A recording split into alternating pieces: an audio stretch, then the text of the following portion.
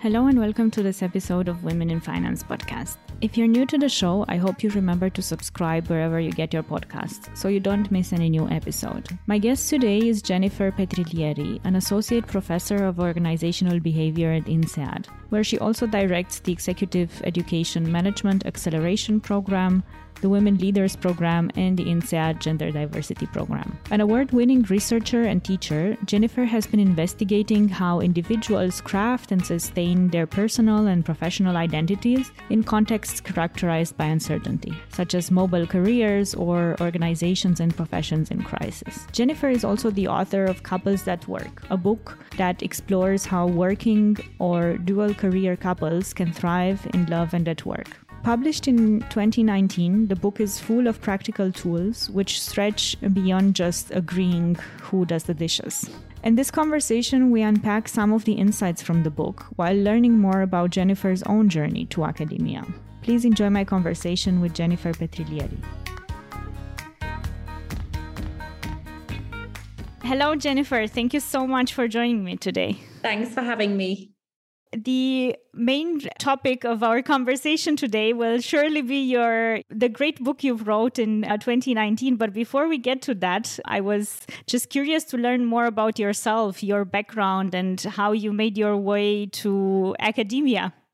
So in some ways, academia is a family business. Both of my parents are academics. But when I graduated from university, I was absolutely certain I would never be an academic. So I worked in business for 7 years and then eventually found my way back into academia. I did an MBA and got really interested in the academic side. And I guess you can only run for so long, right? And then I really transitioned across into academia. And I've been now for the past 15 years in the academic world.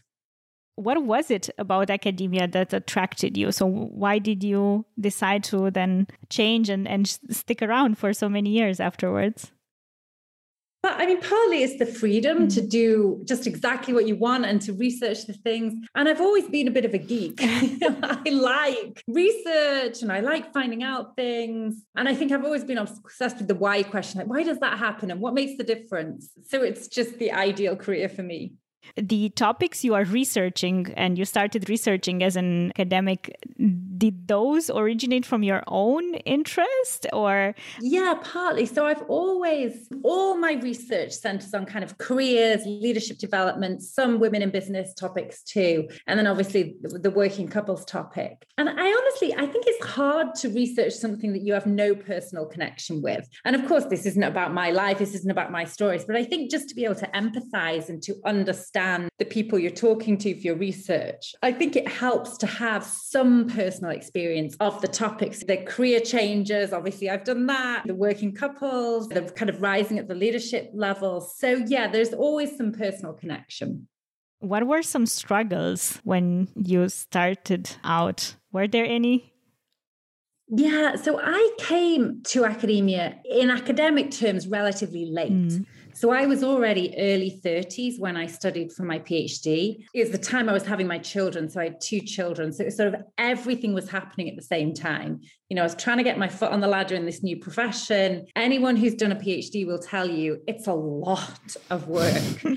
You know, it's really hard work. And I had 2 kids under 2 years old. So that was a really, really challenging time. But it was really about a lot of nice stuff was happening, but all at the same time. And that was sort of very, very difficult to manage. And I guess my husband's an academic as well. We've been very lucky to find jobs at the same institution, but it wasn't always certain that would happen. And so I think there was a very stressful time when I finished my PhD and we were thinking about where should we go and where can we both get jobs and the uncertainty of that. You know, I think as any working couple will tell you when they're trying to find jobs in the same city, that it's not a lot of fun, but it all worked out in the end. So we're very fortunate. Did you consider taking a different course at some point, or that was not an option? You started with the PhD, you wanted to stay on course? I mean, I'd already taken a different course in my business career. So I think I was pretty certain by that point what I wanted to do. And I'm someone who's very stubborn. So once I start something, I'm not going to stop. So it never sort of even occurred to me that I might do that, actually. So you started mentioning a little bit about your research and the field of your research, which culminated into a book in 2019. Can you speak a bit about the book? Who is it targeting? Who is it focused on? And how the idea for it came about? Yeah, so the book is called Couples That Work, and it's essentially a book for working couples. So couples where both partners have careers and they obviously have a relationship. And the idea for the research, which eventually became the book, really came about probably about 10 years ago now, actually, when, I was in that real crunch period with small kids and we were trying to make it work. So there was a personal experience element. And it was also the time when Lean In, Sheryl Sandberg's book was starting to come out. And Sheryl Sandberg and Marianne Slaughter and others were very famous for saying the most important career decision you make is who you marry. And I remember hearing that and thinking, there's a truth in that, but it's not just about who you pick. The way they said it sounded like a selection problem, right? If you pick the right person, if you kiss the right prince, the frog will turn into a prince and you'll live happily ever after. And of course, that's not the reality, right? The issues, the challenges often arise because you found a prince or a princess and because you have a job you love, and then things get complicated. So I thought there's a truth in that, but it's not about who you pick. It's about what happens next. And then as an academic, of course, my first instinct was to go to the library and see what there was written about this and just realize there's really no systematic research in this area. There's a lot of people who talk about their own experiences, which is fine. And there's a lot of research on work-life balance, which is who does the childcare versus the career. But there's really no research which puts the whole pieces of the jigsaw puzzle together and looks at the two careers side by side and the life. And obviously not just children, because we don't all have children, but elder care and community and friends, and really puts the whole jigsaw piece together. And that's what I wanted to do. So that was kind of sparked the research, which eventually became the book. Yeah, I guess. But we'll get to that in a second, how division of tasks or deciding on a schedule is not all it is. Yeah. So coming back to the research part, so as you started digging in, what were the most surprising things you found out, or something that you would have not expected maybe? So really the most surprising thing comes back a little bit to what you just said, is that the way in most media, in most podcasts, in most magazine articles, working couples are presented is it's a logistics problem, right? If you can just sync your Google calendars and figure out the childcare schedule and all the social schedule and the travel schedules, you should be okay. And it became very quickly apparent in my research that that was not the issue at all. That, of course, these things are painful, and as couples, we sometimes argue about them, but they were really the symptom rather than the cause. So, they were the runny nose as opposed to the virus you had. And the real challenges or the issues couples face were about things much deeper. Who gets the power to decide? Whose career takes priority? How do we make decisions? How do we support each other? How do we think about what a good life would be for us? And these are things which we rarely talk about, right?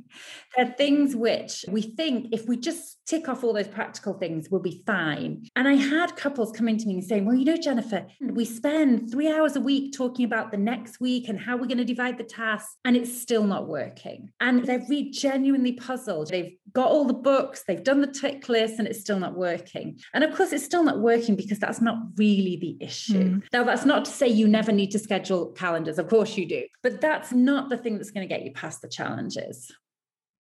These couples I was reading about in the book, right? You have a lot of examples. Those that really found a way, how did they know how to do it? So many through trial and error. So first of all, the couples in the book have not got everything sorted. Many of them are facing challenges. So they're not the perfect couples. But I think many of them found solutions because they got to a crisis point, right? And realized there's something else going on here, right? This isn't working, which forced some of these conversations. I think others fell into these conversations, or maybe someone suggested them. There were very, very few couples in the book who had it all sorted from the beginning and went through, most of them reached some kind of tipping point or some crisis point, which was very much a make or break point, and, found a way to make it work. I'm just very interested in the fact that you didn't come from a couples counselor or sort of therapist, psychologist type of background, and you approached this topic. So how was that experience for you? I don't know whether you have ever thought about it from this point of view. So I do actually have psychologist training. Okay. So I do have that background. I'm just a business school professor now. So I do have that background. But I think what enabled me to really do this research was having both. And if you look at the books and research on couples, usually they're either one or the other. They're either, this is how to have a great relationship, but we're going to imagine you don't have a career, or just not even talk about the fact that you work. Or here's some career advice, which doesn't take into account there's anyone else in your life. And I think the fact that I had that dual background really enabled me to put those two pieces together in the book. Fantastic. Yeah, that makes sense. Okay, so let's dive a bit deeper now into the book. It's structured around 3 main transition phases. Can you speak briefly about those and also how they shaped out to be those particular transition phases? On the surface, when I interviewed all these couples, really diverse, different countries, different career stages, different life stages, and of course, hugely diverse. And yet when I compared their stories, I saw a really strong pattern emerging. The challenges they faced were somewhat predictable, right? That all couples faced quite a predictable set of transitions across the course of their life. And while these transitions looked a little bit different on the surface, underneath their issues were very much rooted in the same thing. So the first transition couples face can really be boiled down to when you have your first tough decision to make. So if you think about the early days of your relationship, the honeymoon period, it's wonderful and it's very exciting. And really, you've not made any difficult decisions. You've both got your careers, you've got your families, you've got your friends, and the relationship is like a little cherry on the top of the cake. And then at some point, you're going to face a tough decision. Maybe one of you gets offered a job on the other side of the country. What do you do? Do you both go? Does someone give up their job? Do they follow? This is quite a difficult thing to navigate through. Or, maybe you have a child, right? Anyone who's had a child will know that's a lot to work through. Or maybe you're a couple who get together in later life and it's like, do we combine families from previous marriages? And when couples face this first decision, it really sparks this first transition, which is essentially, I think, of the time when you really become a couple. Well, what do I mean by a couple? I mean people whose lives are interdependent. In those early days, your lives aren't interdependent. They're just really parallel and it's very nice. But at some point, you need to weave them together. And this is the stage where we really very often think about logistics. So for example, let's say, take the job example. Who earns most money, right? How do we make a decision? Well, if we can earn more money by moving city, we should do it. Seems really rational.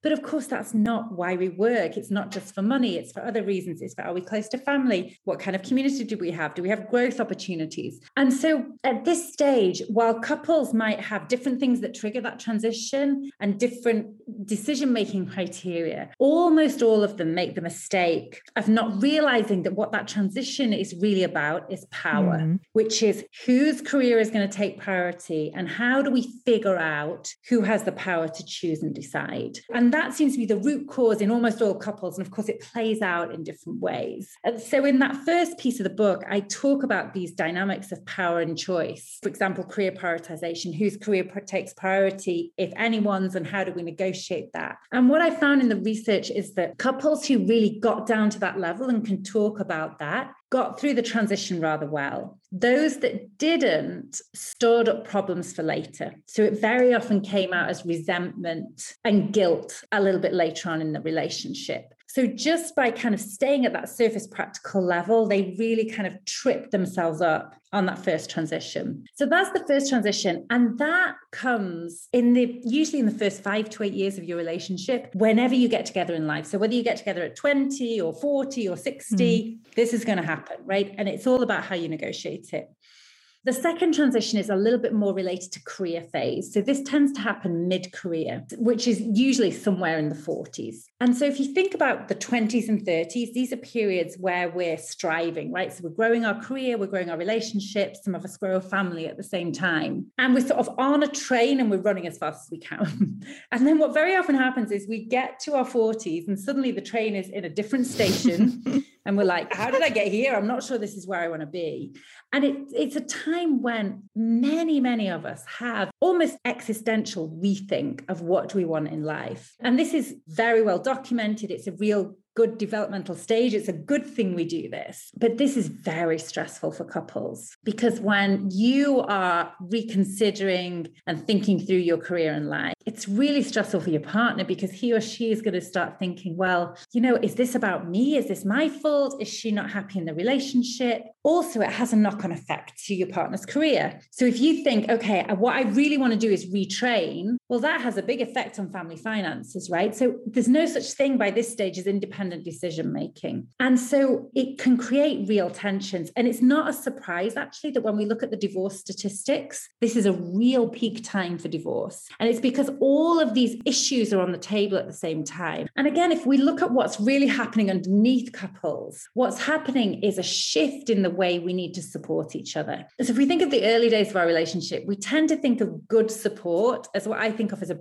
very British, like tea and sympathy. You're great, you're wonderful, they're idiots, it's all their fault, you'll be fine, which feels really nice to be on the receiving end of, but it's actually not very good in a transition. What we need to get us through that kind of more existential transition is a little bit of a loving kick, which is someone who kind of sits us down and is almost like a sparring partner. So it's a shift in the roles of our relationship. And because in society as a whole, we tend to think of a good relationship as one which is all cuddles and support and that kind of sickly sweet support, we don't realize that, especially for working couples who have this element of the career in the mix as well, what we really need is more of a kind of battle partner to battle this out and figure it out together. And again, the couples who kind of switch this model of support that's a little bit under the surface are the couples who can much more easily work through what's on the surface and get to a better transition. So that's the second transition. The third transition comes in later career, which I know most of your listeners are not there yet. So just briefly, what happens in later career is our roles begin to change. So we're no longer on the really steep trajectory up. We're no longer the high potential. If we had children, they've probably flown the nest. So we're no longer the hands-on parents. And it really makes us question our identity. Who are we now? We're not the bright young thing, the superstar in the organization, the hands-on parent. And there's a deep sense of loss that comes at this time, but there's also a sense of opportunity, right? We have renewed freedom. And so it's a time where we can do major reinventions. I'm going to talk less about that because I know it's a long way from where your listeners are. So that's just in a nutshell, the three transitions. How they crystallized mostly from your research, or you already had some sort of idea what these would be? Not at all. And in fact, at the beginning, they came as a surprise, because I think at the beginning, I collected all these diverse stories and it was exciting. And then I thought, my goodness, there's nothing in common here. And it's only when I really started to literally print them out and lay them alongside each other that I actually started to be able to connect the dots and the commonalities, because I think I was biased in the same way as everyone else. It's so easy to see the stuff on the surface and think that's the issue, rather than digging underneath and thinking, okay, why is this really happening and what's really going on? It was interesting for me to realize that, there are a lot of, it feels, at least when you're still pre-children, let's say, it feels that there are a lot of milestones you have to overcome, a lot of important decisions, but it's totally different when children arrive. Is that the definite milestone moment and everything else is just like training? Or how do you look at this? No, not necessarily, actually. I think sometimes, especially in the West, where we've really gone for nuclear families, right? The grandparents are as involved as they were. We tend to put too much emphasis on what children do to the global picture. Now, of course, they bring a lot of joy and they require a lot of organization. But actually, what I think about children in terms of these dynamics is they kind of turn the heat up. So if you imagine this is a gas cooker, they just turn the gas up a little bit, right? They turn the pressure up on the system, but they don't really change the underlying dynamics. There's still questions. And if we think about that early stage, the idea of a couple, like where should we live? Okay, and whose career takes priorities? That's a question of power. Of course, that question of power also comes into the childcare, right? Who carries the load with the children? Who's responsible? We can look at this in terms of tasks, who does drop off and pick up at daycare? And yes, that's a piece of it, but it's really a piece of who's responsible, who's the lead parent? Can we really co-parent? Can we get out of the gender roles if we're a heterosexual couple? And so again, yes, it makes a difference. Of course, it makes a difference. but it's not an entirely different world. It really is very similar issues. They just play up in slightly different ways. So the way you describe the transition phases, and it's very common nowadays, I have the feeling at least, it's very easy to travel, which often leads to long distance relationships. If a couple is in a long distance relationship, when is the first transition coming?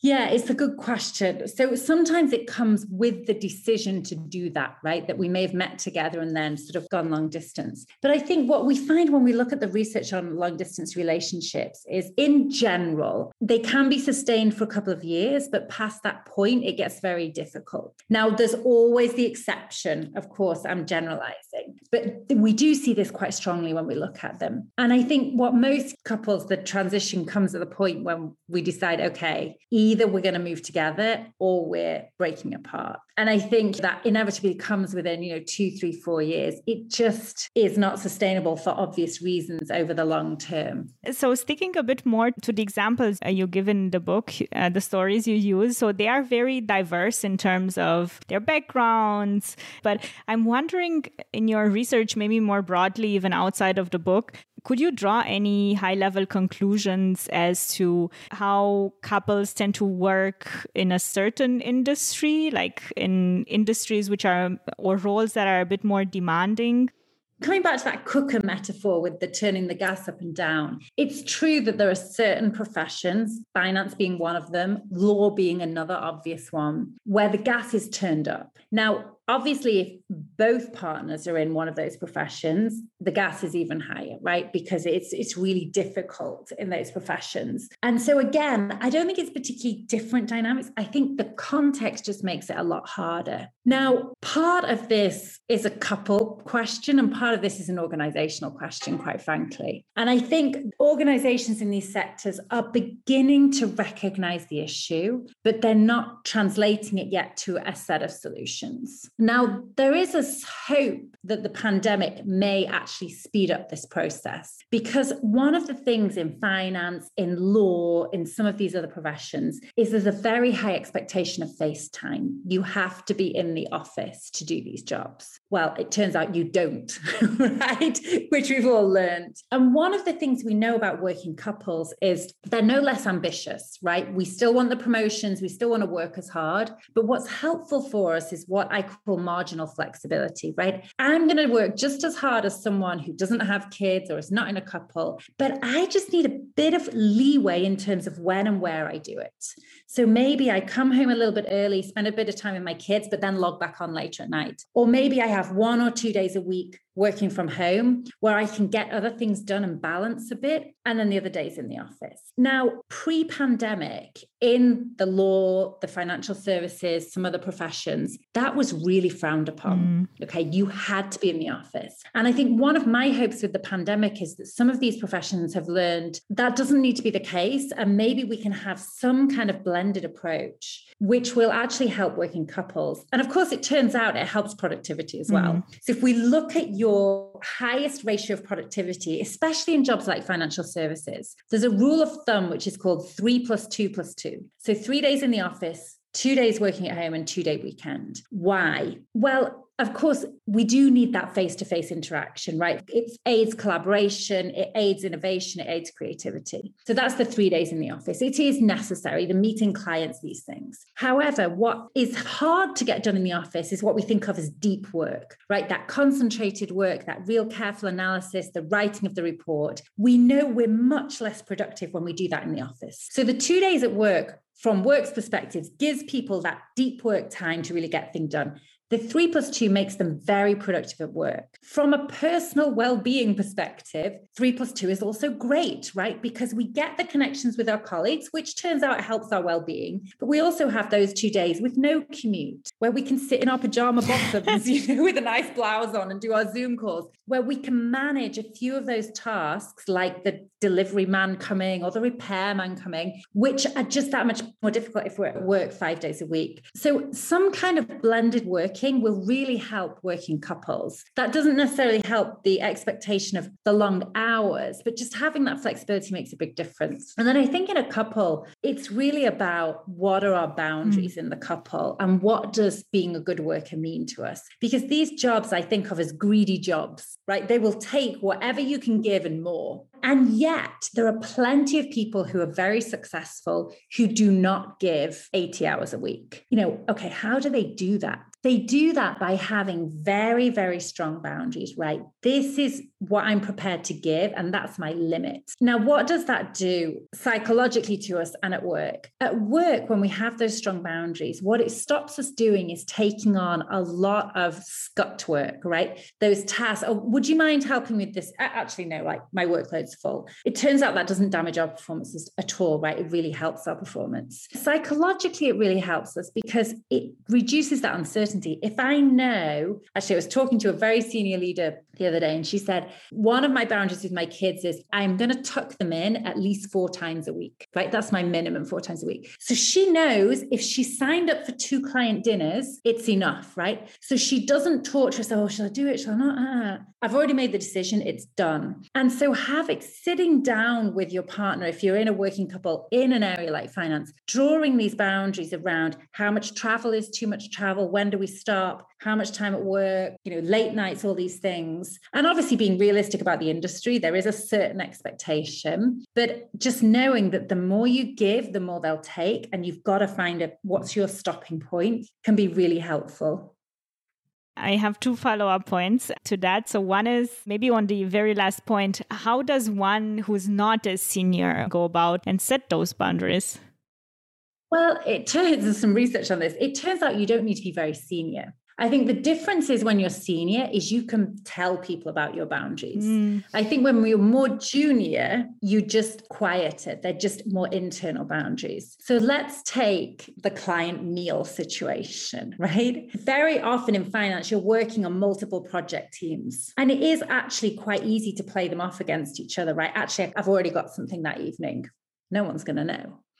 And there was actually a wonderful piece of research done in a very high-paced consultancy, which is similar to the finance industry, looking at men and not on women. And what they looked at, the researcher, Erin Reed, she divided the men into 3 groups. Men who basically did everything that was asked of them and just said yes, yes, yes, yes, yes all the time. Men who pretended to, but actually didn't, right, had boundaries. So, I'm just going to a client meeting. I'm actually going to pick up my kid from a basketball match or whatever it was, So sort of played the system a bit. And men who did exactly the same as the second group, but told everyone, I'm going to pick my kid up from a basketball match, right? Instead of I'm going to a client meeting. It turns out the group with the highest performance was the middle group, right? The group who pretended to do everything, but didn't. Why? Because we're much more productive when we have breaks in our day, right? When we have this flexibility. Who got promoted the most was also the middle group. Because they looked as if they were doing it all, but they had the highest performance. Of course, the third group actually had a very similar performance to the second group, but because they pushed back on the system, they were punished, right? And so what this tells us is there can be quite a big gap between what you do and what you say you do, right? And I think one of the great things about financial services, about law, about consultancy, is there's some opaqueness in the work, and we can take advantage of that to build in some flexibility to our schedules. The other follow-up point I had on what you mentioned about COVID and its impact, just making people more aware that through technology, there are just so many more options and people are actually more productive. Given your work you do now, I guess you have your finger on the pulse when it comes to organizations. I was wondering whether you can tell how organizations think about this. What is their view? Do they think this is a good idea, have this hybrid model, or do most still think it's a transition, it will go back to whatever we know from pre-COVID? So there's variance.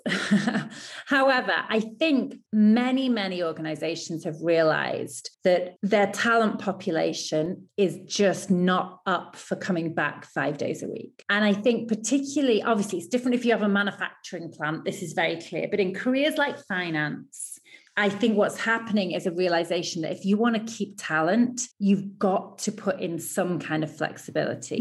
Now, of course, what we know from the research is what happens is the company may set a policy, but who really endorses it is your local manager. And this is where the variance comes in. You know, Morgan Stanley may say, okay, from now on, you can all work from home 2 days a week. But if your manager, if your boss is very old-fashioned, is like, well, I don't care what Morgan Stanley say, unless you're in here every day, you're not getting the promotion. That's where the variance comes in. My sense, talking to a lot of senior managers, is there are not many who have that view. Most managers have also appreciated working from home a couple of days a week. Like, who likes commuting? You know, who likes doing these things? But I also think managers are pragmatic. They realize it is important we're face-to-face some of the time. I think this idea of 100% home working actually is not healthy. Either for us, we need human contact, or for our productivity. And I think most managers recognize that.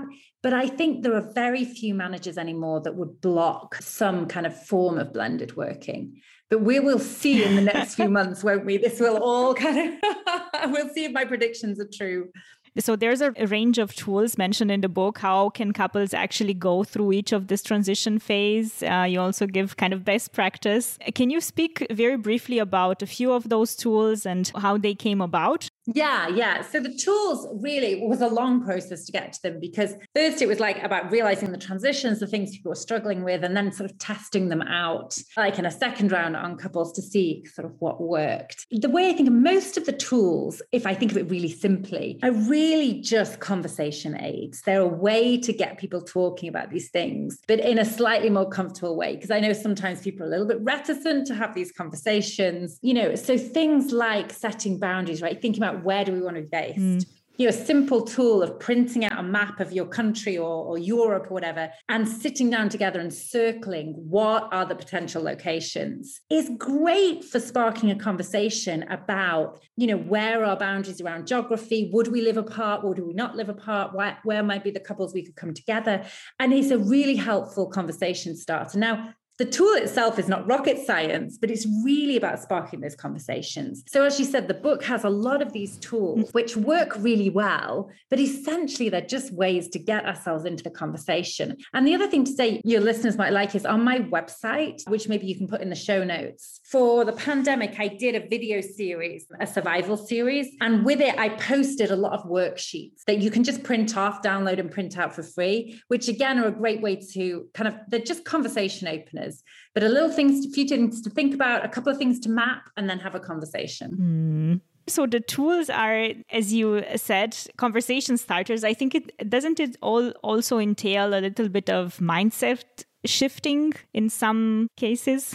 A little bit, but less than you would think. And I think the mindset shifting, we tend to think that if we think, oh my goodness, I have to do all of this in one go. But what I find when I actually work with couples is if they just do one little piece at a time, actually doing the exercises shifts the mindset. It's not that the mindset shift has to come first. And I think what can frighten people is when they think, oh my goodness, I need to talk through this and this and this and this, and we're going to have to sit down for 5 hours and thrash it all out. First of all, that's not going to work very well. It's not a very good idea. And that's not at all how you need to do it. This is, you know, maybe once a week, once every couple of weeks, picking off one of these topics or something that feels relevant to what you're dealing with now, and just gradually start working your way into these conversations. And then your mindset will change as you do them.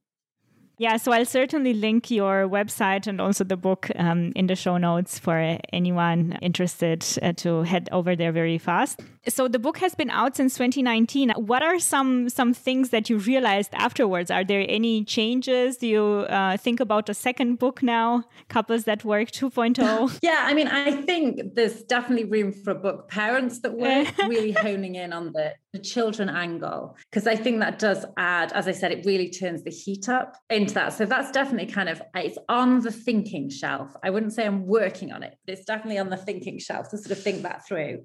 You know, you always look back and think, oh, I would have changed a little bit of that or a little bit of that, but there's nothing huge I would have changed, no. Do you get inbound case studies from people saying that they use the tools? Yes, a lot, yeah. You have a larger research pool then for the next book. Indeed.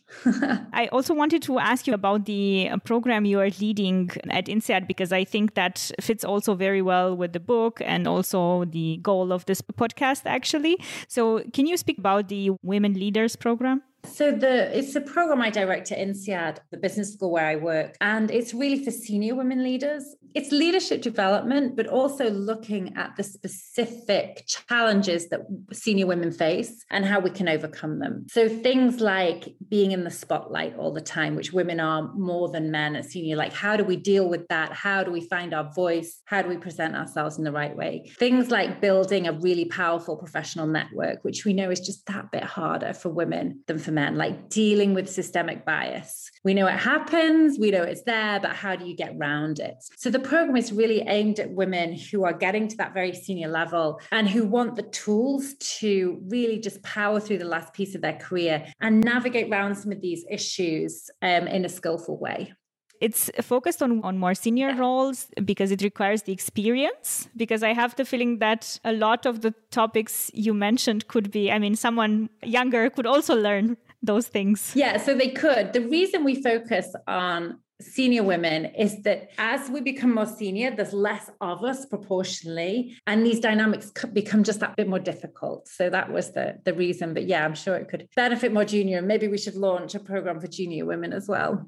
I wanted to ask you about skills in general, like across your career, and also when it comes to, writing a book and having to promote a book. So what do you think are some key skills that you developed, or maybe you didn't develop over time, you had them and you realized they are very important?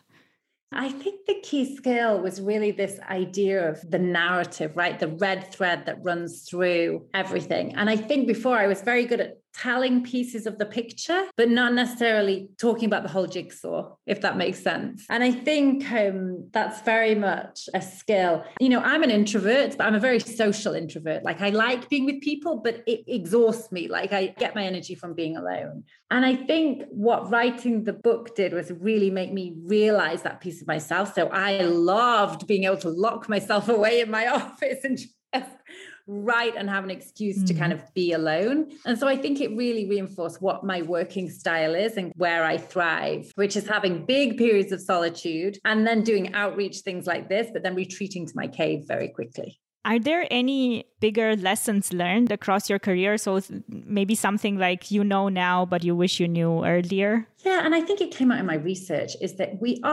so often attribute success to an individual. They're great. Didn't they do well? But it became so clear, just partly me writing the book, it's my book, but I had a ton of support. And also talking to all these couples, just how relational success is, right? We can only possibly be successful when we have a web of relationships around us supporting us. And I think we rarely talk about that, right? We highlight the individual so much and we never think of what it takes. And that's not just about acknowledging the other people.